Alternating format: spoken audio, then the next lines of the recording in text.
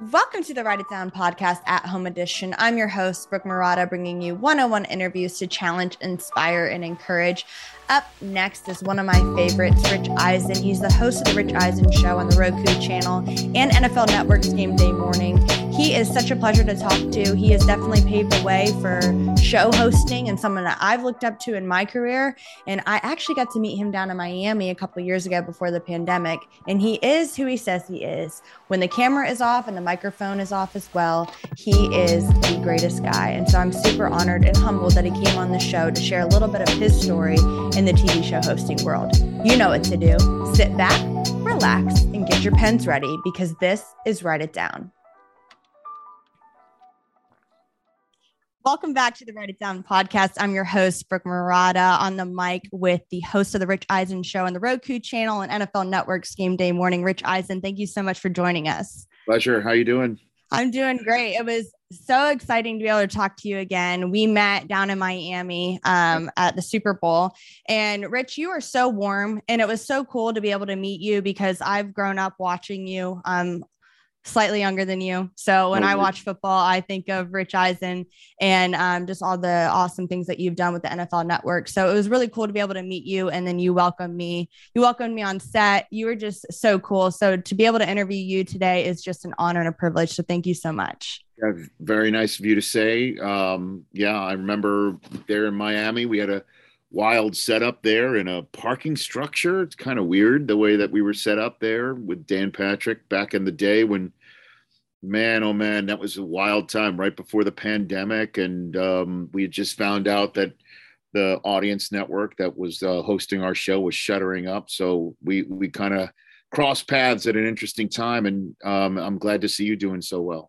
Yeah, absolutely. And speaking of some of the things that have changed in your career, take me back to early 2000s as I was little, but you were making pretty big career money moves, moving from ESPN to the NFL Network. So what was that like for you? Were you like absolutely scared out of your pants? What was that like? And did you have to move your family? What was Rich Eisen's life like? Well, I didn't really have a family to move other than the fact that I was getting married 2 weeks after my contract was up. And my wife is somebody who's in this business. I met her in the newsroom at ESPN in '96, and she had already moved to Los Angeles to start her on-air career.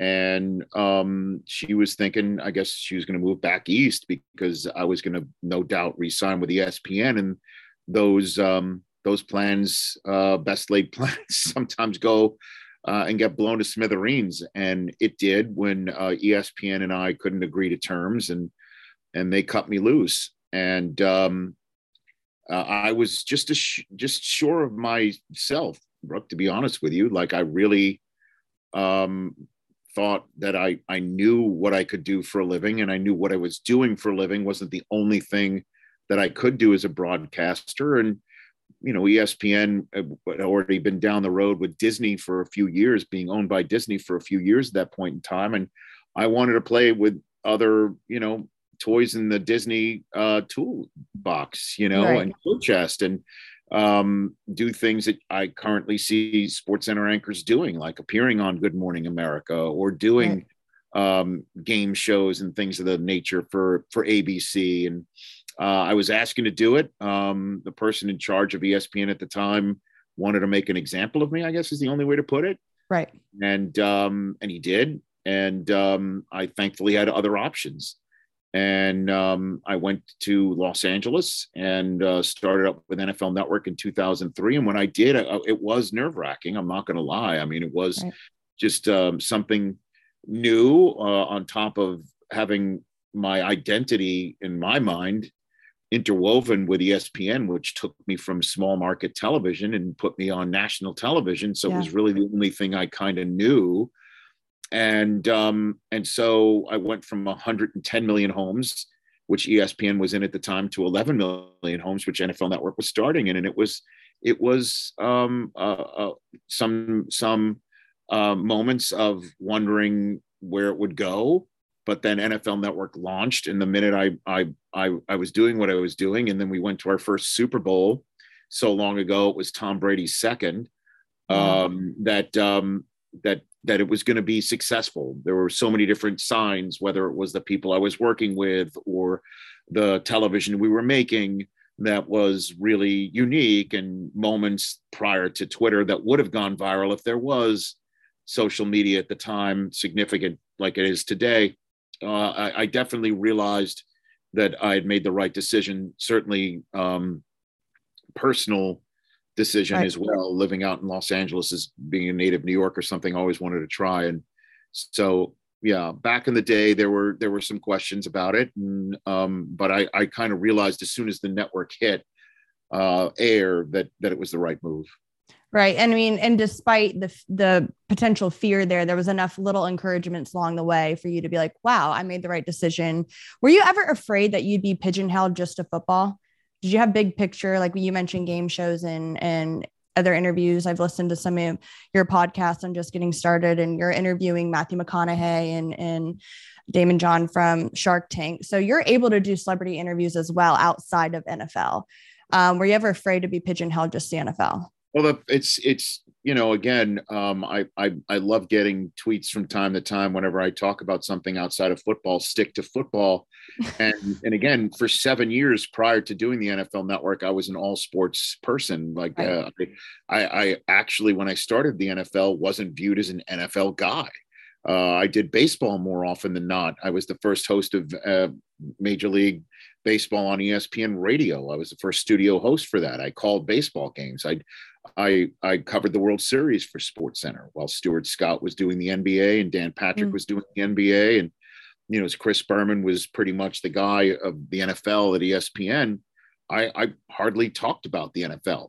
And so I go to NFL Network, and I need to make my bones as an NFL guy. And here I am. Thankfully, it's great that you would ask me such a question 20 years later. But that's kind of the reason why I wanted to do NFL Network at the beginning, because it was pitched to me by Steve Bornstein, who was the president of NFL Network at the time and the former president of ESPN. I always joke with him that he's smart enough to have hired me twice, that he pitched the show NFL Total Access to me as being a late night talk show wrapped in a tentpole news and information program. That being in Los Angeles, we would tap into the pop culture aspect of things. And, having worked at the NFL Network for the first couple of years, it was obvious to me that the NFL was growing and has since become a tentpole of American pop culture. And it wasn't lost on me that during the biggest game of the year and potentially the biggest sporting event the America holds and stages and exports around the world, in the middle of that, it's stopped for a rock concert and nobody bats an eye unless there's a wardrobe malfunction, Right. So it was obvious to talk more and more pop culture. So I started a podcast in 2011. And then the folks at DirecTV in 2013 reached out to me saying, next year, would you want to take your podcast and do a 3-hour version of it live on television on the Audience Network and syndicated on radio nationally, similar to Dan Patrick's show, my colleague from ESPN back in the day.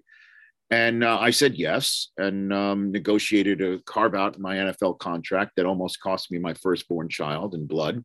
And but that's the way business goes in this business. Great dad. Yeah. But I got it done. And, right. And so, by the way, I was being figurative, obviously. So this is a safe place. Long story short, right. I definitely did want to diversify what I could do. That's exactly why I left ESPN, is I'm not just some talking head traffic cop, just setting up my analysts, or at the time just doing highlights. I do love doing that, still doing Game Day Morning now in my 12th year doing that.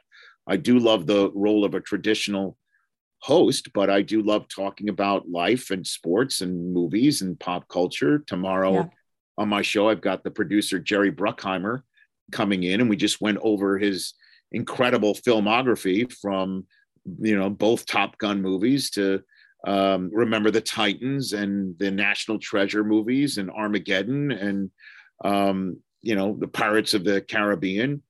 And for 40 minutes, we'll talk about that with him, but mix in a little bit of the team he owns, the Seattle Kraken. So we'll talk a little hockey. And so you mix it all together. And that's why I love doing what I'm doing. Yeah. And you're so talented at doing that. You're a brilliant storyteller. You're a wordsmith. I've definitely heard some of the phrases that you said before. And I'm like, wow, how did he even come up with that? You do such a good job. Probably a fortune cookie, probably fortune cookie or back of a cereal box or something, or Dove chocolate. They do great too. But the thing is with you is that something I also admire about you is even if something is like a hot topic, right, that might make somebody's blood boil, you do a very good job assessing the situation without slandering people. Even if the person like that is being talked about, whether it's a coach or a player or a policy or anything like that, you do a very good job, dissecting it for what it is, but not slandering other people because, there's millions of people watching you. And I think that is fascinating. I haven't necessarily gotten a grip on that in my own life. I'm a little unhinged. So it is really cool to watch you with those things. We're going to take a quick break to discuss Write It Down's brand new website. You can head over to widpod.com, widpod.com, and see all the goods. You'll notice a banner at the top of the page that says Learn More. If you click that link, it'll show you how you can support Write It Down. P.S. My favorite part about the website is the Wid Wall, which is a collection of all the Write It Downs from the show. This podcast is made possible by the 1513 Network, so show the network some love and support by listening to their other shows. If not, just stick with Write It Down, because I'm the coolest, the realest, the illest. Now, back to the show. Tell me a little bit about your relationship with Michael Irvin. He's the godfather of your children. You guys get to work closely together. So what's that like? Well, I mean, my wife knew him first. She worked with him out in Los Angeles when she started her on-air career then. So on the day of my wedding, or the day before my wedding in New York in June of 2003, she told me, I just ran into Michael Irvin here in New York City and he's coming to our wedding. And I'm like, are you like, oh, really? And so he showed up at my wedding in an electric blue tuxedo. And all my friends from Staten Island, where I grew up, were my college friends, were all like, what the hell is Michael Irvin doing here? And I'm like, this is the woman I'm marrying. She knows a lot of people. I know, she is a legend. Right. So, and then just, I obviously got to know Michael when he came to NFL Network a couple of years after he went in the Hall. So right around 2010, 2011, if I had to peg it, I just don't know it off the top of my head. And so I adore him. He's just the guy you see on the air is the guy who he is. And that's the hallmark of being a very successful broadcaster, is you are who you are. Every single successful broadcaster I've come across is exactly who they are off the air too. It's not any airs from Berman and Patrick and Olbermann and Kilborn and Stewart, all the way to Irv and Kurt and Steve Mariucci. Like, we're genuinely being ourselves on the air, and that's who Michael is. So when my daughter was born 9 years ago, and we had a baby naming on the first Saturday of the NFL season, and all the guys were in town for game day morning the next day, and the rabbi she says to me, I have a certain ceremony that I like to do, and it's a little unconventional. And so I like to have somebody speak at the end. Doesn't have to be a family member. It can be, but it doesn't have to be. And I remember going home and I told my wife, Suze, I'm like, Suze, I think I know exactly who's going to be that person. And it's Irv. And she, like I said, she knew him first. So he gave this incredible speech about fatherhood and the importance of being a dad and being there for the kid. And I mean, he's just the best. I do love him. He's one of my favorites. I love that too, of like what you're saying of people being who they are on camera and off camera. There's been certain people I've met that haven't been that way, but I've met people in the same regard as Irv is. What you see is what you get.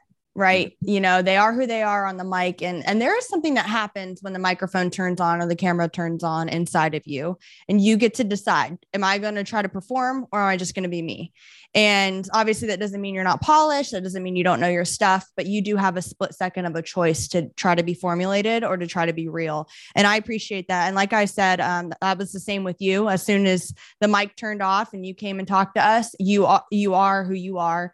And that speaks volumes in that regard with your career and with who you are as a person. Speaking of fatherhood, has that clashed with your work-life balance? How do you find the balance of still being there for your kids? Well, I mean, I try my best. I mean, again, I'm just so thrilled to have a life partner who's in this business and understands. And my kids kind of understand too. Like my oldest son has got his school play. I'm going to have to be in Germany for the Bucks Seahawks game. And, you know, obviously he's disappointed, but he still understands. I try to be present as much as I can, but football season's difficult for that. I don't like going on planes. I don't like going anywhere. So I'm kind of glad that I'm off that Thursday night football treadmill. And that's kind of why I like doing this show, is that I'm studio based here in LA. So I should try my best, you know, I mean, and that's, I know that sounds like a cliche answer, but yeah. If I can put him to bed, be home to put him to bed, that's what I try to do. And I just make sure that they know me as dad first, not anything else. Right. No. And so for you as a little kid, were you geeked out about like TV show hosting? Was that your big dream, or was it like you went to college and something switched? Really? I realized early on I couldn't hit the curveball. I couldn't make the jump shot. I couldn't do a damn thing that could lead me to, big time sports. And then, so I would call the games in the streets, you know, like that's what I would kind of do. I grew up loving Marv Albert, who was the local sportscaster for the NBC affiliate in New York, and also the voice of the Knicks and the Rangers. Howard Cosell was one of my favorites as well. And I'm dating myself. But I realized early on that I needed to talk it. And then I did watch, my parents would watch The Tonight Show all the time. So I watched Johnny Carson all the time. And so late night television hosting for me was it. So I did stand-up comedy in college a little bit. So I had that sort of, itch that I scratched there. I do love the give and take and the reaction of people when they laugh at stuff. And I do love the live audience. I dig it. And that's part of the reason why I do this show, is I've always wanted to do late night talk shows, be a host of one. That hasn't happened for me, but I have my own version of it here with a desk and a chair and interviews and celebrities and fun segments. And, one of the only itches I haven't been able to scratch just yet is game show hosting. I'd love that too. I'm a big game show. You would kill it. I'm a big game show nut. I'm a huge. Maybe you can take over Wheel of Fortune. I mean, I'm not trying to kick Pat Sajak out because he's just awesome. No, he's not ready to. And then, I could be Vanna White, because it would be nice to flip some letters. That'd be fun. We all want to give away cash prizes. Yes. All of us would love to do that. I love it. So do you feel as though that you've like kind of capped out with your career in a sense? I mean, I know there's a drive that you'll always have, but do you feel like you've quote unquote made it, because you've interviewed some big time celebrities? I know you mentioned the late night talk show and the game show host, but do you feel satisfied with your career? Oh, sure. I do, but I'm always looking to do more. I'm always looking to see what else could potentially be out there. I'm not somebody that I'm very fortunate. I got to ESPN at age 26. I'm now 53. So I'm a 53-year-old guy that's been on national television for over 25 years. And I'm now 8 years in radio. And I love my show is now on the Roku channel. So I'm in the streaming world, which I think is the future of the medium. And so there's different ways to keep diversifying. I now own the show. So that's another challenge that I'm never thought I would ever be in management in any way, shape or form. So, I mean, I do love what I'm doing and I'm very lucky to do it, but I'm always looking for other things to do. Sure. Right. Sky's the limit. sort of thing. I don't want to take too much of your time, but I do have some rapid fire questions before we get to the end of the show of our Write It Down. First one is the motion center went off in my room. So here's what I'm going to do is you know what? Yeah. Just dance it off. There it is. Do what you need to do. It might go off again, but I mean, that's the product. I don't know what's happening. So. It's fine. Okay. So we just had a big karaoke party with my family. We 80s karaoke. What would be your go-to karaoke song? Oh, I have many of them. Okay, great. I'm a Sinatra guy. I've got a very low voice that I can't, falsetto for me. I can't do that. It's hard. So I have a certain register. That's Life is my go-to for Sinatra. Also My Way. I have been known to be overserved and finish My Way and take the microphone and slam it down on the ground and walk out. Incredible. But if you're going to go a little bit goofier, maybe a little yacht rock, I sing Brandy very well. I can nail that one. But those are kind of my go-to guy. I can do some James Taylor. Well, Carolina on My Mind is a little higher register for me. Okay.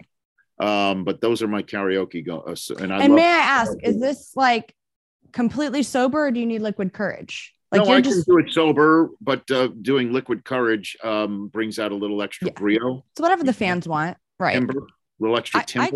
I get it. I don't need much, but you give me a little bit more, it's going to be a fun time. Yeah, absolutely. Northern or Southern California? Southern. That's where I live. But I have a special place in my heart for Northern because that's where I got my start in TV, Redding, California. Yep. Way up there by the Oregon border, near beautiful Mount Shasta. And I do have a very special part in my heart for Napa Valley because my choice of beverage is red wine. I do love it. That's where I also got engaged.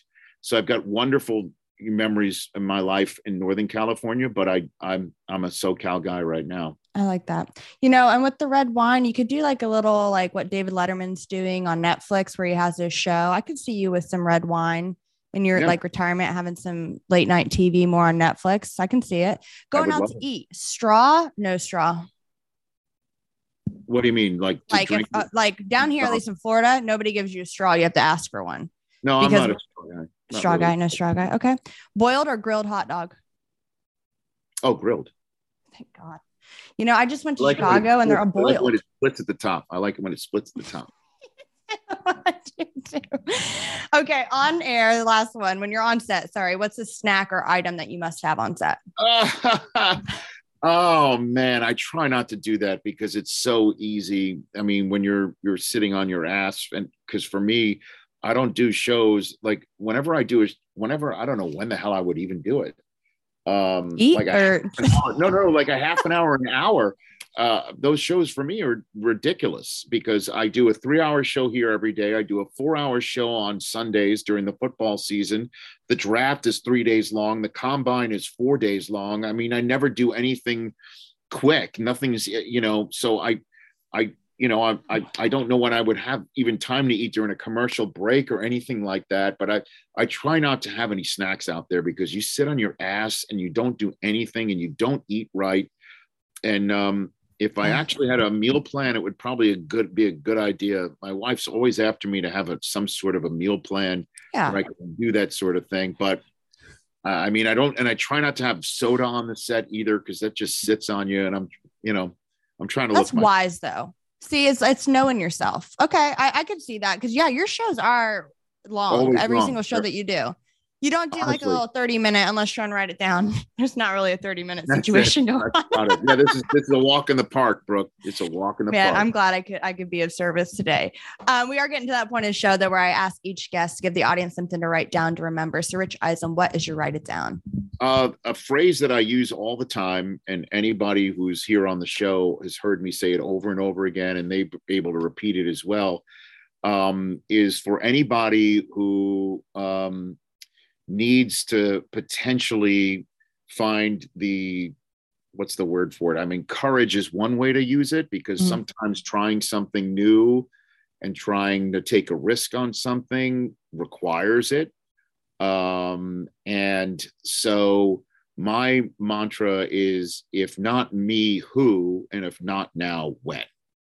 Because if you're not going to be the one to try it, if you're not going to be the one to motivate yourself to go try something, then who's it going to be? And if you are going to try something, and if you are going to find that direction, and you are going to put your foot down and go in a different direction, or you are going to put your foot down and believe the direction you're going in is the right one, then no better time than the present. So if not me, who, if not now, when?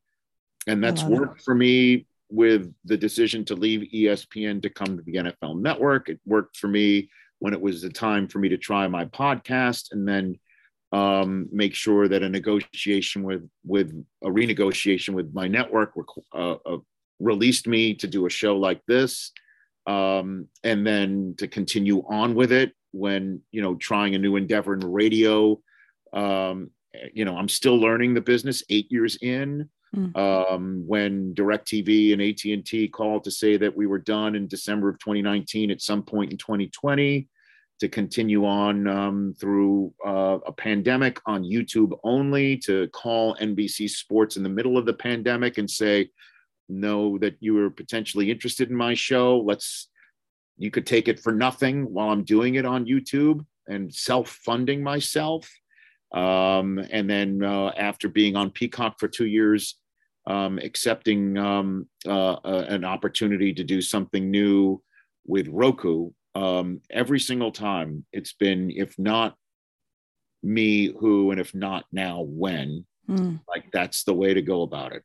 And you've definitely experienced that in your life. And I have to say, it is really cool. I have Roku, seeing your picture, your image up there for the Rich Eisen show. It's really awesome to see. I was at my friend's house the other day and I was like, that's the guy. He's the guy I look up to, and the guy that's going to come on my show. So it's really cool. Are you sure at the time you're like that guy who said he was coming on my show? Yeah, that's the liar. That lying guy, in the business. No, but honestly, you pave the way for a lot of people. You trust the process. God has opened a lot of doors for you. It's super encouraging to watch. Rich Eisen, thank you so much for joining us. Catch him on Roku channel, on the Rich Eisen Show, or NFL Network's Game Day Morning. Thank you so much. Thanks for having me on the Write It Down podcast.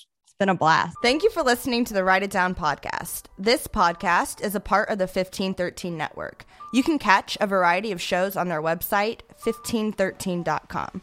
If you enjoy listening to Write It Down, please subscribe, share with your friends, and if there's any ink left in your pen, write a review. For more content, follow the fun on Instagram by following at WIDPOD. That spells WIDPod. It's super cool. Stands for Write It Down Podcast, but it's abbreviated to WIDPod. Anyways, thanks for listening, and we will catch you later.